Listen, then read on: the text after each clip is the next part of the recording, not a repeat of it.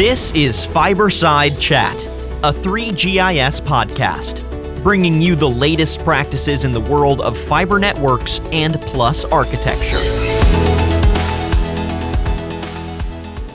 Hello everyone, welcome to another episode of Fiberside Chat, a 3GIS podcast. I'm your host, Daniel Litwin, the voice of B2B, and folks, thanks so much for joining us on another episode of the show. We appreciate you listening along to some great Fiberside Chat thought leadership. As you're listening, make sure that you're subscribing to the podcast on Apple Podcasts and Spotify for a full catalog of previous episodes, as well as notifications when we drop new ones. And make sure you're going to our website, 3-gis.com. Again, 3-gis.com for more information on some of the technologies that you'll hear about today, but more importantly, for some other 3GIS content, including podcasts, articles, videos, and more. So on today's episode of the podcast, we're dedicating the conversation to what former U.S. Representative John Lewis once said is the, quote, civil rights issue of the 21st century. And that would be access to the internet.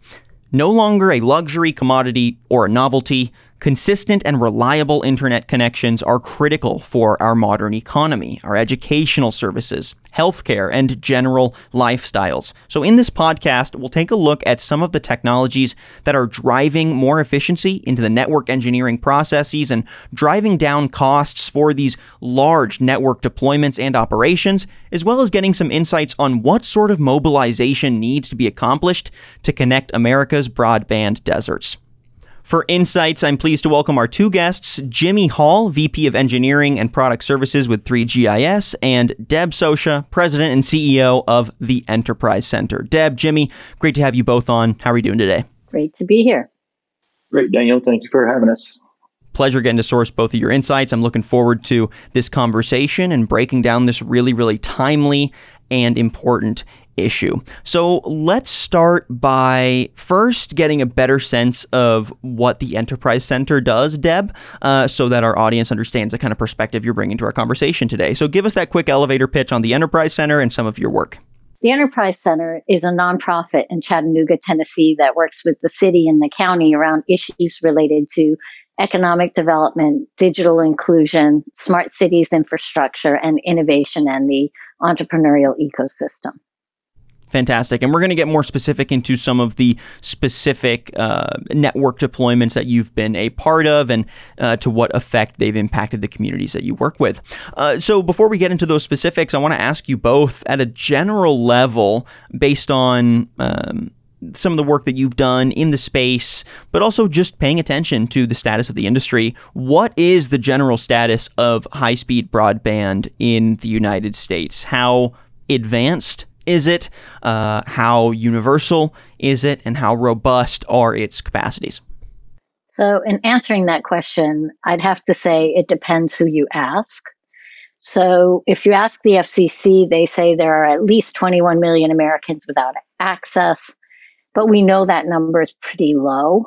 The mapping and the information from the FCC is pretty inaccurate. If you ask Microsoft, they say it's as high as 162 million. So it's a pretty wide range between 21 and 162 million. I tend to think it's closer to the 162 million. And a lot of that has to do with the way that data is reported to the FCC. There's a really significant lack of clarity there. One of the most important pieces, I believe, is that whatever we answer today is an expiring answer, and that tomorrow, with technology moving as it is, then there's always going to be that need to improve and to have higher speeds. But I do think that COVID was a very enlightening thing that happened as far as for high speed internet access to the public. I agree, Jimmy. I think that COVID just highlighted how significant a problem we have in our country and has elevated the need it made the need more urgent for us to respond and build out better infrastructure. I'm glad you both brought that up. I feel like COVID has really created the situation that accelerated and exacerbated already existing issues, whether we're talking about trying to meet educational needs, but realizing that there isn't sufficient internet access to get all students to online education, or realizing that the network infrastructures of our healthcare system in more rural or underdeveloped areas weren't ready to support the kind of influx of patient data that we were going to be getting through COVID. And that's just scratching the surface of how a lack of robust internet infrastructure has really been shown to impact our emergency response. So with that as context, what are both of your thoughts on why, even with this added pressure, an emergency deployment response of broadband has taken so long, and why we're still, from the federal to the state to, in between levels, still kind of taking a slow approach, or still trying to figure out what the best approach is instead of creating some action now? I can talk about a little bit from the local level. So Sure. Here in Chattanooga, we have fiber to the home in the whole footprint of our municipal electric utility, which is the Electric Power Board, EPB. And it was built because they were unable to get anybody else to bring fiber to the home. I think the importance of empowering every potential way of solving this problem is important in this moment. And there are 19 states that actually don't allow local decision making around building broadband, whether that impacts their capacity to build a municipal network or a public-private partnership, or in some cases co-ops. We need to remove those barriers. It ought to be all hands on deck at this point. I know the process is complex. It is a complex issue to solve. But if we don't take that first step and start moving forward, we will never get to where we need to be. Yeah, I would say why it became such an emergency is because it really affected everybody, right? I mean, I think if you look at the people that may not have had impact in the past, were definitely impacted here recently, from students to workplace. It actually ran the gamut of how many people it impacted. And I would say too, Jimmy, the fact that we know who's not connected, right? It's predominantly seniors, people who have low income, people with low educational attainment, and those in rural areas, right? Those are the folks that did not have access. And when you think about signing up to get a COVID vaccine, how do you do that? You do that online. And if you're a senior and you don't have access, how do you sign up to get the vaccine? Like, there are so many emergencies occurring that we're responding with online resources that are limiting who has access, because we don't have universal access.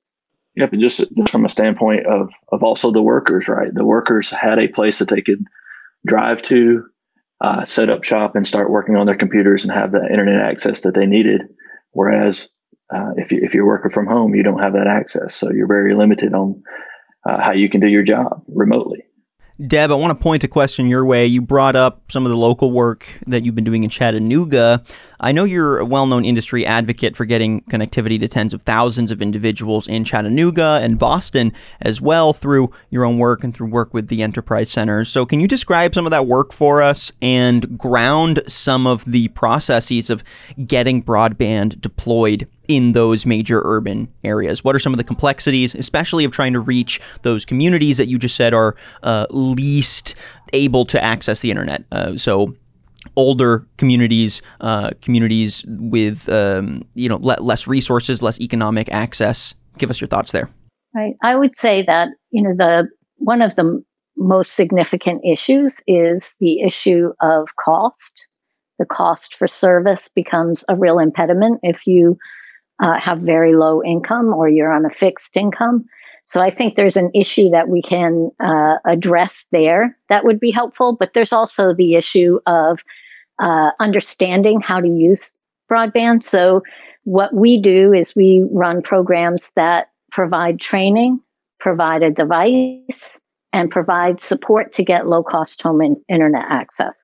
Here in Chattanooga, we are providing all of the students on free and reduced lunch with 100 megabits symmetrical in their homes for no cost to the family, and we are guaranteeing it for at least 10 years. That's a partnership of the city and the county, local philanthropy, Blue Cross Blue Shield of Tennessee.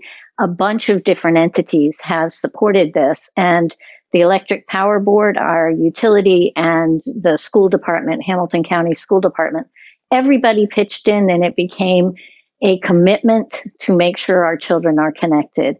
And I don't think every community can do it the same way we have done it, but every community can do something.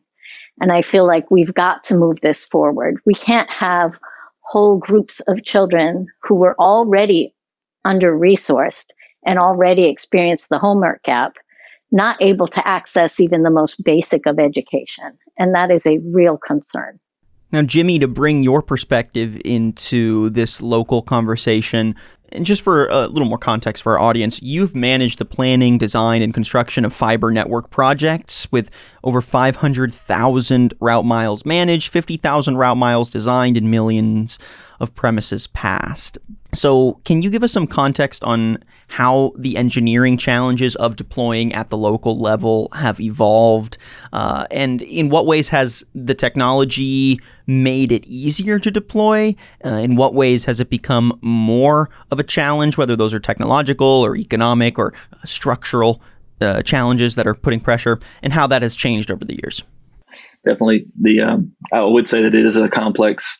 The complexity of a network is in that planning, design, building, and maintaining and operating type those phases for sure.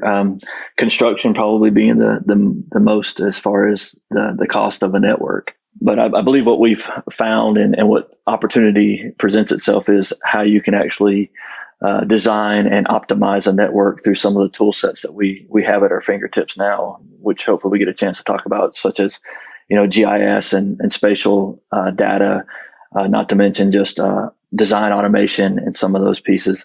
But yeah, just to go through the different phases and the stages of a design, and I know that Deb will have some pieces that even have to happen before these phases, but planning, where we're actually having tool sets and utilizing planning to determine where's the best location to either strategically design or strategically lay out your plan of how you're going to serve certain areas first in the build to all the way down to design, where you're going to actually develop the work prints for construction, into the construction phases of how do you, it's complex, the work stages of construction to one, hand them the data to be efficient on, but also to receive any changes from the field. And then you always have I guess I call the managing of the network. So you have your operating and your repair. What do we have that we can help with managing and operating from installation down into the maintenance arena? So those are kind of the stages that you looked at, and those are complex stages. So some of the tool sets we're seeing now really help those. And I would say if we started out discussing them, it would be the optimization of the network, which is a particularly good opportunity for these ones that are building out networks where they know their footprint and they're somewhat starting from scratch a little to where they can design out a whole optimized network for an area, which is something that in the past may not have necessarily been there from a ISP level, where they're trying to serve certain things certain ways. But I think this is a good opportunity for these ones that are getting into the network and deploying networks. I would add to that. You're right. There's some pre-work you want to do. And part of it is you really need the support of local elected officials. You really need some support to create a permitting process that can be optimized and expedient. You need to ensure that the community is on board, right? All of those things will help a project to move forward more smoothly, right? Getting everybody, being very transparent about process, managing expectations about how long this is going to take and when my house is going to be connected. All of that is part of the process and just makes it a bit more complex. But if you do that homework up front, I feel like the process itself runs more smoothly. I mentioned earlier optimized networks, and what I mean by that is, when you're designing networks, if we try to do it from I guess how we've done it in the past, where it's a manual method, the human mind can't really take in all the different points along the network and adjust them accordingly without it being such an overwhelming, complex just revolving opportunity there. So when we say optimized networks, there are software and systematic ways of putting in rule sets, cost of different components, the capacity of different components, and actually understanding how those impact the overall network cost or expense to the overall network as far as physical assets, labor, things of those nature. So when we say optimized networks, it's really taking all the components of a network and laying it out specific to rule sets and capacities, and helping to reduce the cost as much as possible while achieving the outcome of the desired bandwidths and deliverables that you need. We've been talking pretty high level with our conversation here on internet access. Let's get a little more granular on the technologies and the processes, just to really understand what that looks like step by step, and what kind of direction needs to be given, whether that is financial or technological, to make these deployments possible. So obviously, getting a broadband network in place is complex, like you've both described. It takes a lot of key players doing their part to make it happen. Can you give a pretty high-level description of the stages? So just break down step 1, step 2, step 3, and just sort of what the major processes are that this deployment goes through, and how they influence the deployment of a broadband network. Yeah, if I broke it up into maybe 4 from an engineering, planning, design, managed perspective, that's the way I would break it up. The first one being planning, right? So planning is a stage where you're going to have a little bit of a higher level, maybe budgeting exercise where you're trying to determine necessarily how much you estimate it to cost in an area to build. But it's also cutting that into maybe different projects or different sections, so you can understand this is the most impactful area to build. This should be the first area to build. Maybe it's from a return on investment. Maybe it's from some type of other reasoning that you need to design, or to deliver this area first. But those become items from a planning stage that you want to have prioritized, and you're able to understand the impact of each area, and you can take that and put it into your plan. So from a planning stage, I would say it's from not only estimation, but also be able to work with your vendors and determine here's my run rate of material that I'm going to need, and some of those pieces. The next phase, I would say, is your design phase, and the design phase is going to be taking that high level and those plan stages and actually going a further level down. So a little bit lower level design is what we would call, or a little bit lower level accuracy goes along with the design phase. So you're actually looking at permitting specifics, the actual constructability of the design, and you're starting to design those areas to where they can be communicated to construction. And then from design, you're moving into the construction phase, to where construction is taking those engineered designs, and they're out in the field installing cables, reporting back completions, any changes that are happening, and getting it to a point where they can relay that information as complete and on into the managed arena, which is the next stage. So manage is going to be, okay, we've constructed this. There is a little bit of management on the side of construction where you're able to monitor where they are through the planning, design, construction phase. But now you're into the managing of the network, I guess. So now you're looking at, okay, we've got a network in place all the way to the front of the home, but now we have somebody that has requested service. So now we have to install from the right of way or the pedestal at the front of their house to their home. So we've got an installation process that we need to manage. We also have, the health of the network. So we're managing any kind of reported damages or any capacities of our network. We're able to manage that through a means or a system. So I would say the 4 phases are planning, design, constructing, and managing. I would add, there's sort of the people side to this that goes along with the engineering side. And that's the part where you're making sure you got those elected officials. They're keeping everybody informed. It's incredibly transparent. You're marketing to the potential customers as you're building. I think about Sandy, Oregon, where the houses have a sign up front that says, "I have SandyNet." And that helps them sell their homes, right? And how that marketing has to happen in advance to get people excited about it. And because you want a market share, right? You need to have a share of that market in order to be able to make it financially successful. So I love to see how the different communities have found ways to really make that fun and interesting for the community. In Fort Collins, Colorado, they actually had something they called broadband and beers. And they got together in local pubs and talked to people about the coming broadband, right? I think it's really smart of elected officials to think very proactively about both the marketing and the transparency necessary for this to be successful.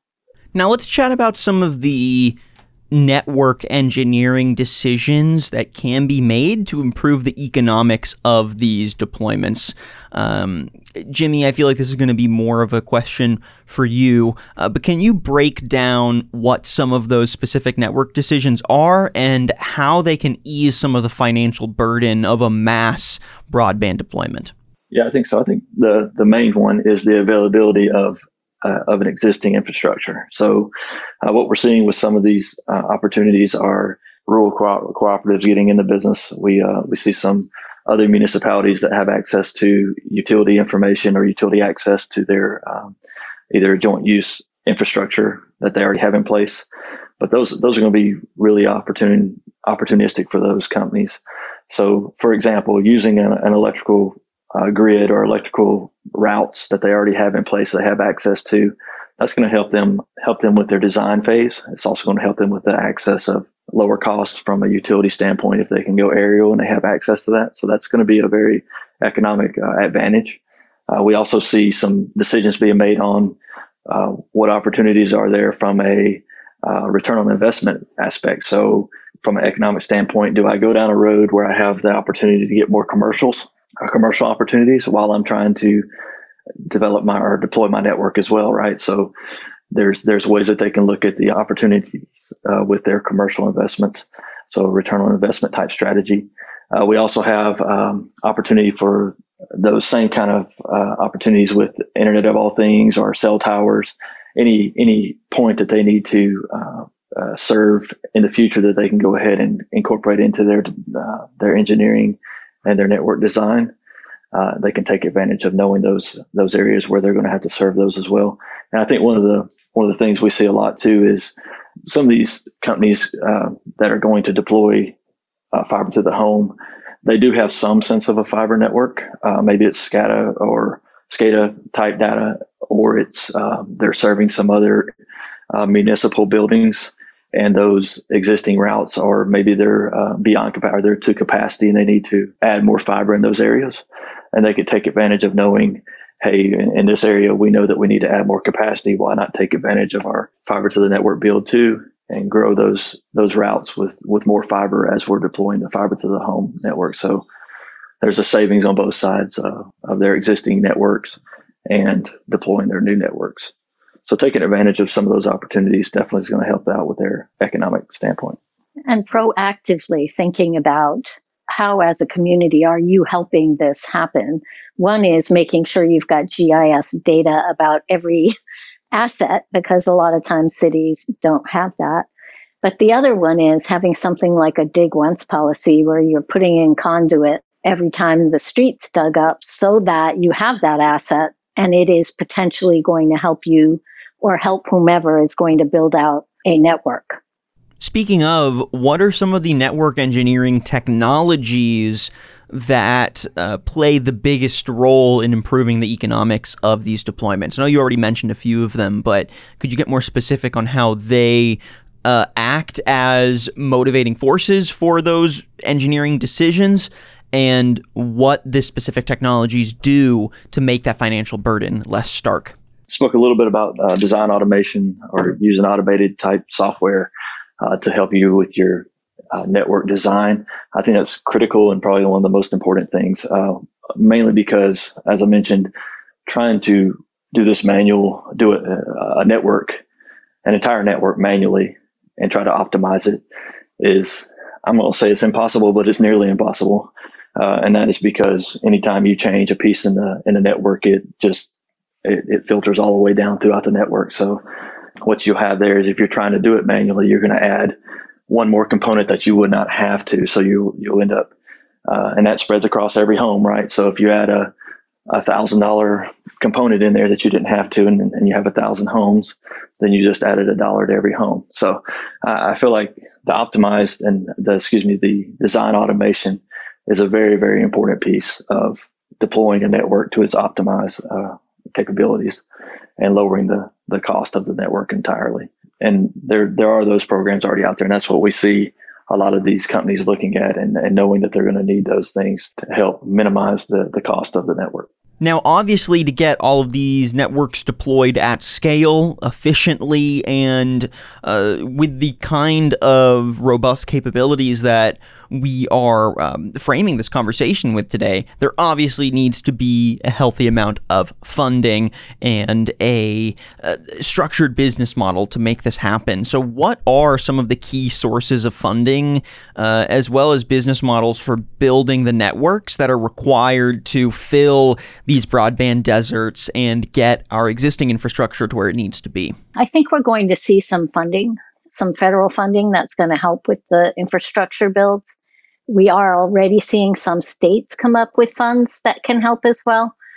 I was disappointed in the Rural Digital Opportunity Fund from the FCC and who ended up receiving funds and for what purpose. I'm hoping that can be corrected.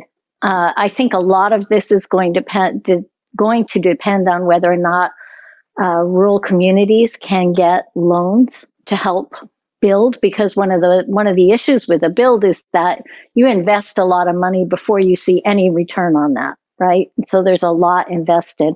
And so helping to backstop some of those loans would be really helpful too. I'm seeing a lot of communities get creative about that. For example, in Ammon, Idaho, they created local improvement districts. And so they used the dollars that they raised through the local improvement districts to build out neighborhood by neighborhood. And they have an open access network. So they basically put in the fiber. They receive a payment from each home that uses it. And there are a bunch of different providers providing service. So it's somewhere in the $16 range that you pay to Ammon, Idaho for the use of their fiber. And for $10 more, after you've installed, for $10 more, you can get gigabit symmetrical. It's an amazing process, and it was a creative solution in a state that had a lot of limitations on what they could do. I think finding creative solutions and public-private partnerships and open access networks are really helpful. I'm also seeing a lot of rural communities figuring it out themselves using their utilities, as Jimmy was talking about earlier. Now, obviously, with our conversation today, a lot of it has been focused on fiber, but to that point, we're also actively talking about how can we deploy fiber across the United States. So in the meantime, for folks that already have internet, maybe it's not the most robust, but at least they have some level of access, how can we improve the existing infrastructure and the existing connections that customers have with other kinds of network deployments, whether that's satellites or copper or anything else? What are your thoughts there, Jim and Debbie? I do think that satellite is an option, that hopefully that there's other technologies coming down the pipe for satellite to be more robust in their internet speed offerings. Like I said, I think we all would desire to have fiber to the home, to the furthest out customer possible. But then there's also some existing copper networks as well, that there are some technologies in copper that maybe it is revitalizing some of the technologies in copper that can extend beyond the range at this point. Maybe it's bridging the gap between those copper networks to where there is a lower solution of a fiber fed to a certain point in the network to where it can be transferred over to copper for some of these ones that are outliers that are way beyond the reach of the fiber network at this point. And I would agree with that. The deeper we get fiber into our rural communities, the better the options are, and the easier it will be to move to the next step of bringing fiber closer and closer and closer. I would be thrilled to see us get fiber to the home across the country. I know that that's a dream and it won't happen in the next 5 years. I'm not feeling really optimistic about satellite as it is currently. I'm hoping, as Jimmy said, there'll be something better coming down in the future. But I'm a bit of a skeptic because there is a latency there that I find concerning, and also the low speeds. So I'm hoping that we'll get to a point where satellite is a better option. The one thing I worry about with copper is there's a lot of old copper out there, and it's lived its useful life. And if we're going to replace copper, we ought to replace it with fiber. It ought to be just the way that we do this work. In fact, AT&T is walking away from a lot of their copper. And so thinking about getting fiber as close as we can and continually improving those opportunities in rural areas for me is a priority. Now, to bridge our last few questions, we chatted about network engineering decisions that can improve economics, as well as network engineering technologies that can improve economics and some of the business models that make this happen. If we connect the dots there, what are some of the technologies that are supporting newer business models to achieve broad mass network deployments? Because I feel like the relationship runs pretty deep between economic opportunity, democratic access and processes for deploying these networks, and the ability for all citizens to communicate. This is all a very cohesive ecosystem. So can you chat a bit about how technologies are supporting newer business models to make all of this happen and where that fits into the broader ecosystem? I definitely believe one of the things we're seeing the most of is GIS and spatial data being and technologies that revolve around GIS are becoming very important, and they're, I don't know what stage they are in the frame of GIS being impactful, but I would say there's a lot more to come in the GIS realm. So when I think about things such as drones, LiDAR technologies, even RFID, which I think is probably one of the most, I'm kind of watching RFID technology just because I think it's going to be something that is very impactful in the future. Right now, I think they're talking about 30 feet beyond range, I guess. But if they were to make that range a little bit further out, I think that it's going to impact the business. I think also mobile software, having people in the field that are able to be on a tablet to update and do their business is impactful.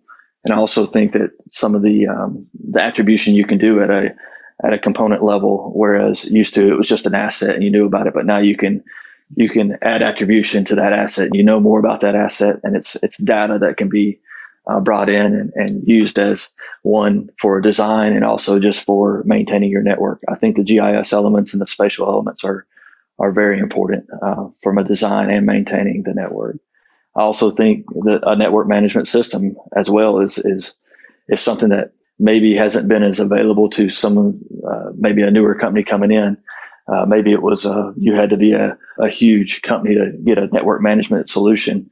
I think that has changed, and those they're available for any size company coming in. I think there's smart network materials out there now, so you have sensors and components that can be proactive and monitor and talk back and forth about the network. So I think those are new technologies that are going to be great for new businesses. And then, like I said, all the software that's available out there to maintain and manage your network, and it's all it's cloud-based too, which is a newer technology than that has been available in the past, to where I don't have to have an IT group come in just to set up my software solution to maintain my network. I can actually go through a cloud-based solution, and I don't have to worry about my security concerns because it's handled with the cloud-based solution. So I think those are all definitely technologies that can be taken advantage of.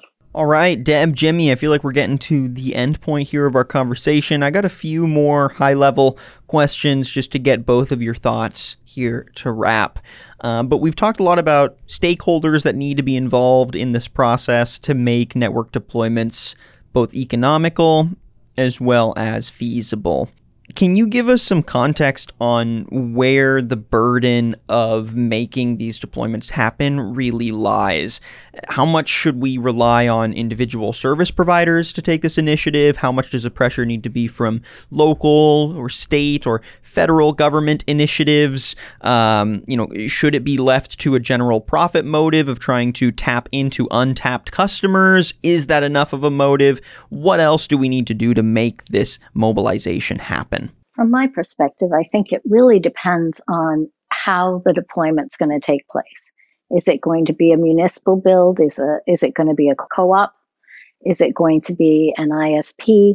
Is it going to be an open access network? Is it going to be a public-private partnership? But I will say it always matters when you have the support of local elected officials. I feel like it's incumbent upon those local elected officials to really help keep this information in front of people so they know what's happening, right? This is such an important piece of infrastructure, and we need to make sure folks are aware, and also marketing it. And, I think of, for example, Westminster, Maryland, which has a public-private partnership with Ting, and how important it was, even though Ting was the ISP, how important it was for the city to be actively involved in keeping the citizens informed and helping to build a market for Ting, right? So I think no matter what kind of build it is, the local folks being engaged is really helpful. And also getting them in early if it's going to be, for example, an outright build by an ISP. How are we working on permitting? How are we helping to deploy? How are we making sure that we are doing the very best and getting the very best benefit for our citizens? And then just to ground this in some more timely factors that could motivate at least a federal kind of deployment. We've seen some talk from the current Biden administration as well as the FCC to prioritize broadband access for students, which could mean major network deployments. Do you see anything at the federal level being what motivates broader access to broadband, as well as finally solving this issue of filling America's broadband deserts? The FCC does have, we have a public notice out about the emergency broadband benefit that would help to pay broadband bills for students to ensure that they could engage. I think that's helpful. I think one of the big questions for me is always, when do we invest in a short-term solution that we're going to continue to pay for? And when do we invest in a long-term solution that will remain beyond the crisis, right? So I think there's a give and take there.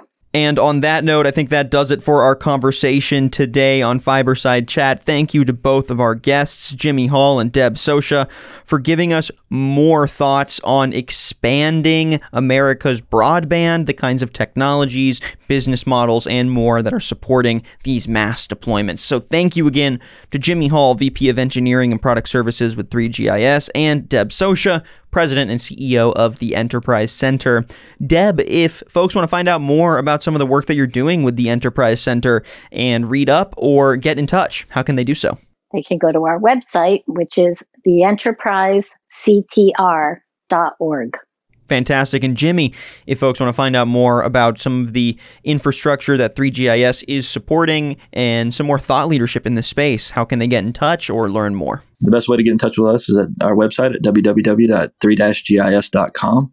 On our contacts link there, you'll be able to see a way to contact anybody in our company. All right, Jimmy, thank you so much for that. And thank you again to Deb. I appreciate both of your insights. Thank you again to both of our guests for your time on Fiberside Chat, a 3GIS podcast. If you like what you heard and want to listen to previous episodes, make sure that you're going to our website, 3-gis.com, and subscribing to the podcast on Apple Podcasts and Spotify. I'm your host, Daniel Litwin, the voice of B2B, and we'll catch you next time on another Fiberside Chat.